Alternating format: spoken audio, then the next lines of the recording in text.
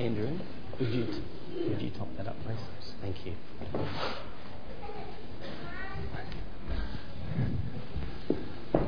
Wow, what a journey it's been, hey?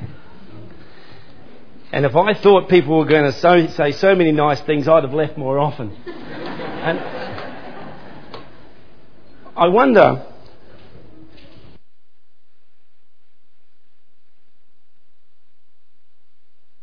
how's that? Excellent. Nothing's changed, eh?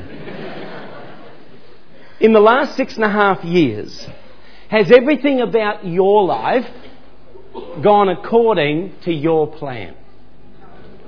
Oh. Well, that's my sermon. Isn't it interesting how man can make plans and have a vision of the way we would like things, but very seldom does it work that way. But there's some wonderful verses in Scripture. There's wonderful examples in Scripture that leave people like us, that is those who know and love Jesus, with an absolute confidence. Because we believe we're not the ones that are in control. The beginning of Hebrews 11 says, "Now faith is confidence in what we hope for, but assurance about what we do not see." It's going to happen tomorrow, Barry. Same as yesterday, probably. Probably will for you, Barry. We don't know though, do we? We don't really know. In fact, it's about 19 minutes until 11:30. And even that 19 minutes is really out of my control. Even that 19 minutes is out of my control. The way that God has led throughout history. He hasn't done it at all the way I would have done it, Robin. He hasn't done it all the way I would have done it. Because the Scripture tells me that God knew what man was going to do before He created him. And the Scripture tells me that He knew the plan that He was going to use and set in place before He even created us. Would you have done it that way? I don't think so. As we go back to Genesis,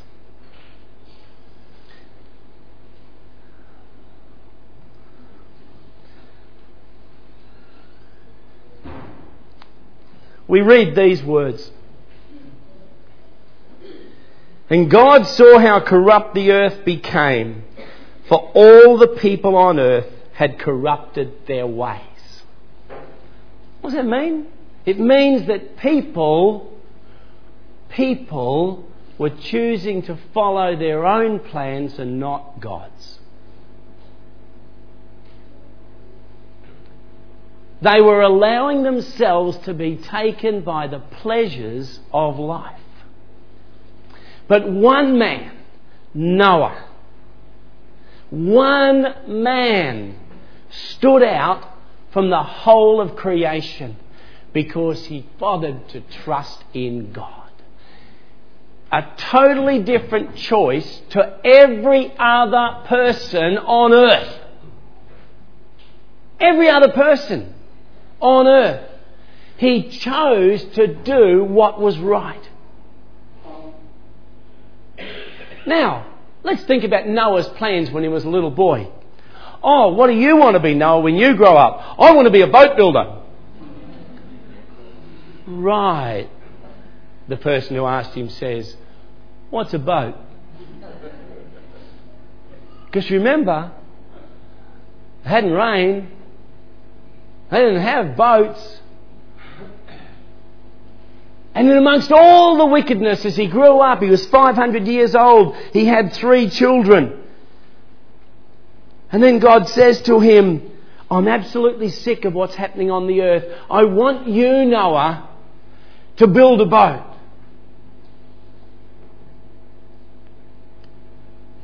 That was not on the radar. God got him to do something that was completely out of his comfort zone. But in God getting him to build a boat and taking all of those years, here was God's love, mercy and grace being displayed to a wicked people around the earth. That here was Noah, as they walked up to Noah and said, what are you doing? I'm building a boat. Why? Because God's going to send a flood. And God's going to destroy the earth, and every person and living thing on the earth He's going to destroy. Why? Because you're wicked. And in all of those years of seeing that ark being built, there was God's mercy being poured out. The rescue boat was there ready for those people. You and I would have done it a different way. If we go on just a few chapters, we see Abraham. Here he was a farmer, he was a good farmer. And he started to build his flocks and all the things. And God said to him, Abraham, I want you to leave here and just go that way, and I'll just show you where I'm going to take you. Do you reckon Abraham had thought before that, I hope God comes and tells me one day that He's going to take me to a far off land and make a great nation out of me? Didn't pass through his head, I would suggest. But God had taken this man and He said, I'm going to make a great nation of you. But here, already he knew that Sarah couldn't have children. And so here's God saying to a guy whose wife couldn't have children, go follow me, go to a place I'll show you. You don't need to know about that yet. And I'm going to make a great nation. Your children will number as many as the stars. I will bless those who bless you. I will curse those who curse you. And you will create a people that shall be called my people.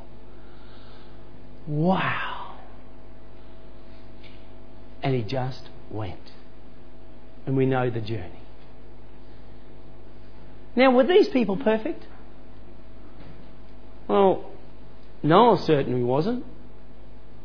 But God said that he was a righteous man. But he made some really dumb mistakes. We wouldn't do that, would we? Abraham, a man of immense faith and following God to the nth degree. But through a choice, looking at things through human eyes and not godly eyes, he made a choice that still affects the nation today. And it will until he comes. But the one person that I really relate to, actually before we get to that, is Moses. Moses, brought up in the lap of luxury, could have anything that he desired. But Hebrews tells us, the writer of Hebrews tells us, he chose a better path. Why live in a palace in Egypt surrounded by gold and silver and lots of food and donuts when you could live in the desert? Hey! With 1 million whinging people! There's no choice in that, is there? Which would we choose?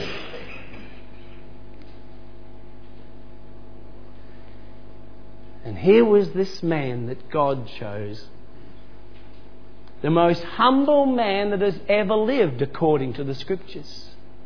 Oh, did I forget to tell you he was also a murderer? Oh. And he took the people. And I reckon if he had planned it, he'd have done it a different way. Because as they all raced out of Egypt with all their goods and chattels, they went right down, chased by the army, right down and stood on the edge of the Red Sea.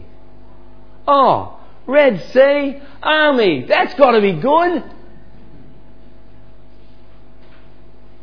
But you know, the way we plan things, we meticulously go through the ways, and we always plan on being able to do things our way to make it work.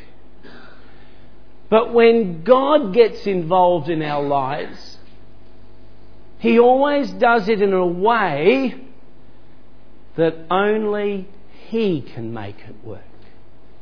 And that's what faith is. Having to place our trust in Him to make it all work. And yet, tirelessly, we seek to make our lives or place ourselves in a situation where we make it work.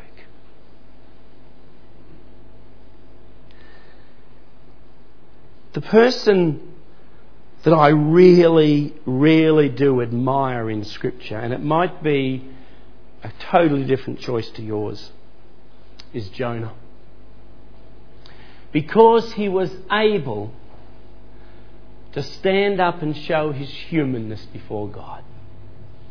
He was able to be truly honest before God. He really, really, really hated those Ninevites. He really did. He hated them. He knew what they were like.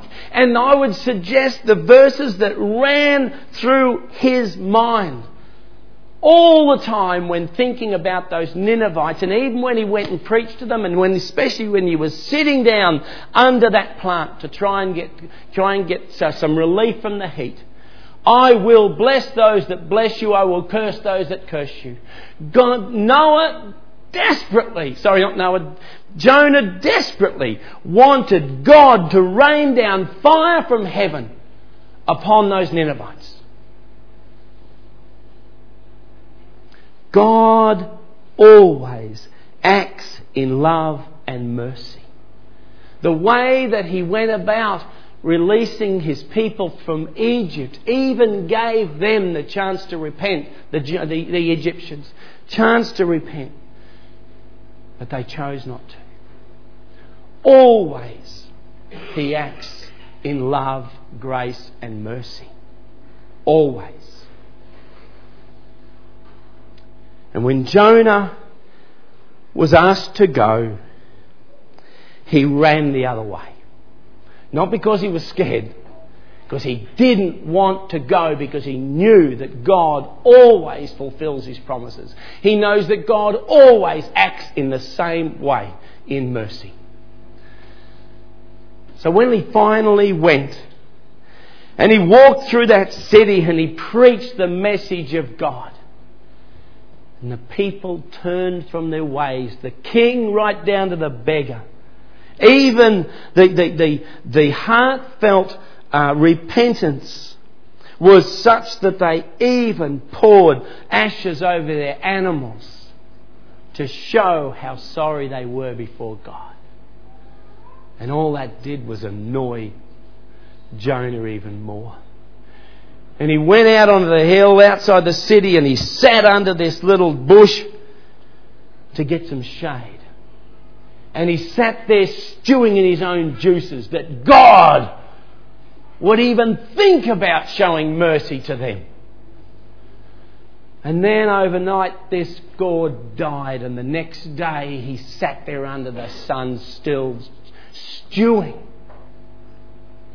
That God hadn't acted like he thought, like Jonah thought he should.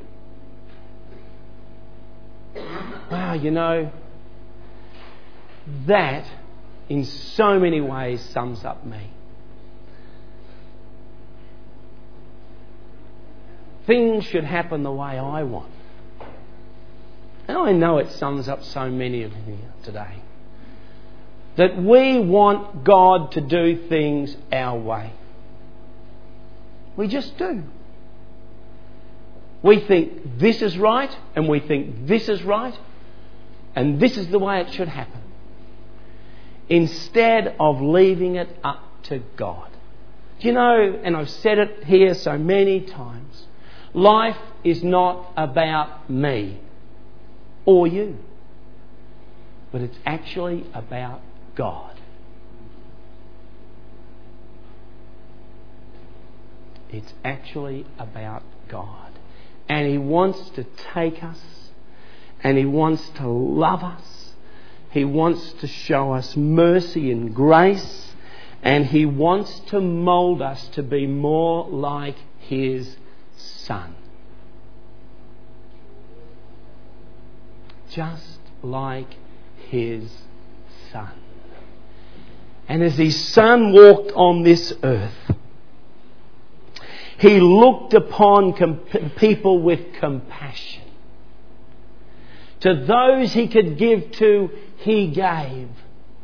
And from those He could receive, He received. He went out of the way for other people's good. And when He sat with His friends, He enjoyed their company, He mentored them, and He kept their conversation right. Is that what we do when we meet with our friends? We encourage them, we have a few laughs, and we keep their conversation right. Do we? I'll leave that to you. You know, I'm going to be moving on. Already have. But I do pray that over the last 6.5 years that our journey together has allowed all of us to grow. And has allowed us that our minds will be placed squarely on God. And the fact that He has a plan. We've mentioned this so many times, and quite a number of the series that we've done has pointed to the fact that it's actually about God. His plan. He only has one plan, only ever had one plan. And when we mess it up, He comes back to that plan. And when we mess up that one, He comes back to the plan. He doesn't have multiple plans that He has to, oops, you messed that one up, we're going to have to go to this one. Oh, they messed that one up, we're going to have to go. That's not the way it works. When He called Noah, there was only one plan. When He called Abraham, there was only ever one plan. When Moses sent the 12 guys into the to spy out the land, and they came back, do you think God was going to be swayed by what they said? Was God moved by the 10 that come back and said, whoop, not going in there. It's terrible in there. You don't know what might happen to us in there. And the 2 came back and said, the 2 whose minds were on God, just like Noah and Abraham and Moses, the 2 that came back said, wow, what a journey this is going to be. This place is all ready for the taking. This place is awesome. We've just got to get in there. God's in this. That's what they said, because they saw it through God's eyes. Now, from this time forward, in the life of Montmorency Community Church, Our eyes have got to be, how are we seeing the future? Is it through our eyes and all the negativity that brings? Or potential negativity that brings? Or do we look at it through God's eyes and say, wow, got rid of Garth, what's next? Do we look at it and say, wow, God's got new things happening, and I know that He wants me to be a part of it? We can be like the 10 that came back out of the land and say, I'm scared. Because that's what they were saying. Or we can be like Joshua and Caleb and see all the excitement about what God's going to do and how He's going to bring it about. And it's so God because I need Him to be a part of it. I can't do it on my own. I just can't. And that's the way God likes it.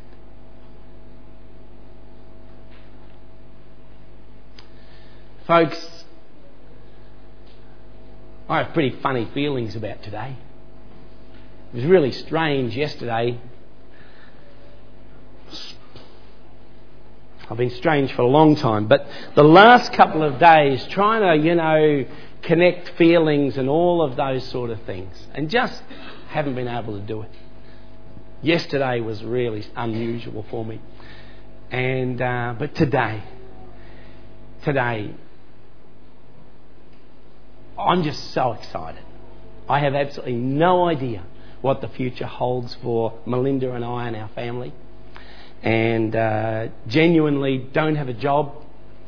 And I'm going to, this afternoon I'm going up to Jeremy's place, and I'm going to try for a few days to not mess things up and do as little damage as I can. And then I'm going to come back at the end of the week, and I'm going to have a few weeks holiday. And in all of that, I trust that my faith will then lead us, or continue to lead us, on the journey that God has had us on since we were married. And continue to lead me on the journey from before I was born. And I pray the same for every one of you. Because when Garth is not here next Sunday, and some go, yippee, God is. And who would you much rather at the helm, Garth or God? Who would you much rather at the helm, Garth or God? Yes! It's obvious. It's really obvious. But letting God be at the helm is the key. Letting Him be at the helm is the key. And I'll say it again. Letting Him be at the helm is the key. The key verses of Joshua. The key verses of Judges, the book of Judges. And man did what was right in their own eyes. Folks, just don't do it. Just don't do it. God has great plans for Monty. Awesome plans for Monty. He's going to grow the people. He's going to grow it in numbers. And He's going to grow the ministries. And that's going to be awesome. Do you want to be a part of it? Yes, I know. Let me pray. Father, I want to thank You so much for all of our lives and the way that You have journeyed us. And You've brought us across each other. And from that time You've journeyed us together.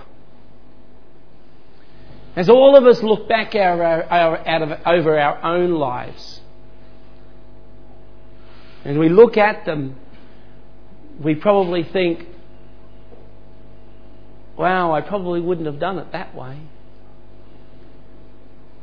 But as you take us and journey us through our lives, we go through experiences that mould us.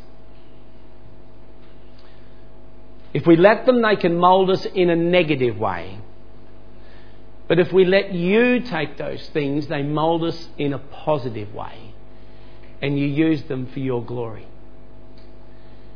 And Father, I pray today, in the changes that are happening here right now, that you would take these experiences in people's lives and you would mould the people in a very positive way for the future. Father, I'm so excited about what you're going to do in the life of Monty. I'm also very excited about what you're going to do in the life of Melinda and myself. As I look back at my own life, there's so much that I would change from my eyes, and yet those things you have used to mould me. So Father, today, I lift up every person here and those who are not here today but who would love to be and couldn't. And I commit them to you. And I ask you to bless them individually as they journey with you, that you would grow them in such a positive way. Some of those things will be through positive experiences, some will be through negative experiences, and I understand that. But I still ask you to do it. Because as you mould them, they become more like Jesus. And we look forward to the time, Father, where we will meet again, but in your presence. And we will gather and we will be able to look back and talk about the journey of life. And in that day we will truly see it through your eyes.